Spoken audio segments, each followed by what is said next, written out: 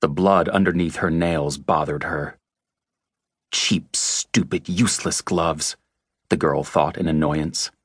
She had even worn 2 layers of them tonight, but a rare errant slash from the knife had sliced through both layers, and now the blood had gotten on her hands. Stupid! On any other night, she would have stopped and, carefully, methodically, scraped the scarlet flakes out from under her nails, one line after another. But she had no time right now. No time! No time! Moonlight cut across the floor of the mansion, illuminating part of the man's naked body. He bled strangely, the girl thought, compared with the others. The blood just pooled beneath him in a perfect circle, like a disk of smooth frosting on a cake. She sighed again and stuffed her canister of red spray paint into her backpack, then grabbed a few of the rags strewn on the floor. On the wall beside her was the symbol she had just hurriedly finished drawing. They had mistimed everything tonight, from the unexpected complications of Sir Robert Grant's security system at the entrance of the mansion to the surprise of him seeing them first instead of being sound asleep. They were running late. She hated running late. She hurried around the bedroom chamber, gathering their tools and stuffing them all into her backpack. The moonlight illuminated her features in regular intervals as she moved past the row of windows. Her mother used to tell her that she had doll-like features, had been doll-like since birth. Large, liquid dark eyes, long lashes, a slender nose, and a rosebud of a mouth, porcelain skin. Her eyebrows cut straight and soft across her brow, giving her an expression that looked permanently vulnerable. That was the thing about her. No one ever saw what mattered until it was too late, until their blood stained her fingernails. Her hair had come undone in all the rush, tumbling in a river of black over her shoulders, and she paused to whip it back up into a knot. No doubt a strand or two had come loose and were now lying somewhere on the floor, leaving a clue for the police to follow. But no matter, if she could just escape from here in time. What a messy getaway, so uncharacteristic of her. I'm going to kill them, she thought bitterly, leaving me to clean this up. Somewhere in the night came the wail of sirens. She froze, listening intently. Her hand flew instinctively to rest on one of the knives strapped around her thigh. Then she started to run. Her boots made no sound. She moved like a shadow, the only noise being the faint bump of her bag against her back.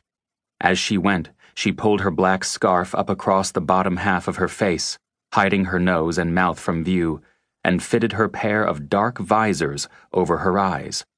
Through the visors, the mansion transformed into a grid of heat signals and green lines. The sirens were closing in rapidly. She paused again for a breath, listening. They came from different directions. They were going to surround her. No time, no time. She darted down the mansion's staircase, her figure lost entirely in the shadows, then made a sharp turn at the bottom to head not for the front door, but for the cellar. The security system had been rewired to seal the front door's lock from the inside, but the cellar was their getaway route, all alarms cleared and window locks ready for her command. As she reached the cellar, the sirens outside turned deafening. The police had arrived. Window A open, she muttered into her mouthpiece. At the other end of the room, the rewired window unlocked with a soft, obedient click. The police would gather at the front and back doors, but they wouldn't think to look on the side of such a huge house yet, not without knowing there was a tiny window at ground level. She ran faster. She reached the window and started pulling herself up and through it, snaking her way out in the span of a second. On the front lawn, she could hear a police officer shouting into a megaphone, could see the heat signals of at least a dozen guards in heavy body armor crouched around the mansion's perimeter, their faces hidden behind helmets, and their assault rifles all pointed toward the door. She leaped to her feet in the darkness, pulled her visor up, and prepared to dart away. A blinding light flooded over her. "Hands in the air!" Several voices were shouting at her at the same time. She heard the clicks of loaded weapons, then the furious barking of police dogs, barely restrained by their partners. "On your knees! Now!" They had found her. She wanted to spit out a curse. No time! No time! And now it was too late. At least the others on the mission had already fled. For a fraction of a second, she thought about pulling out her knives and throwing herself at the closest officer, using him as a hostage.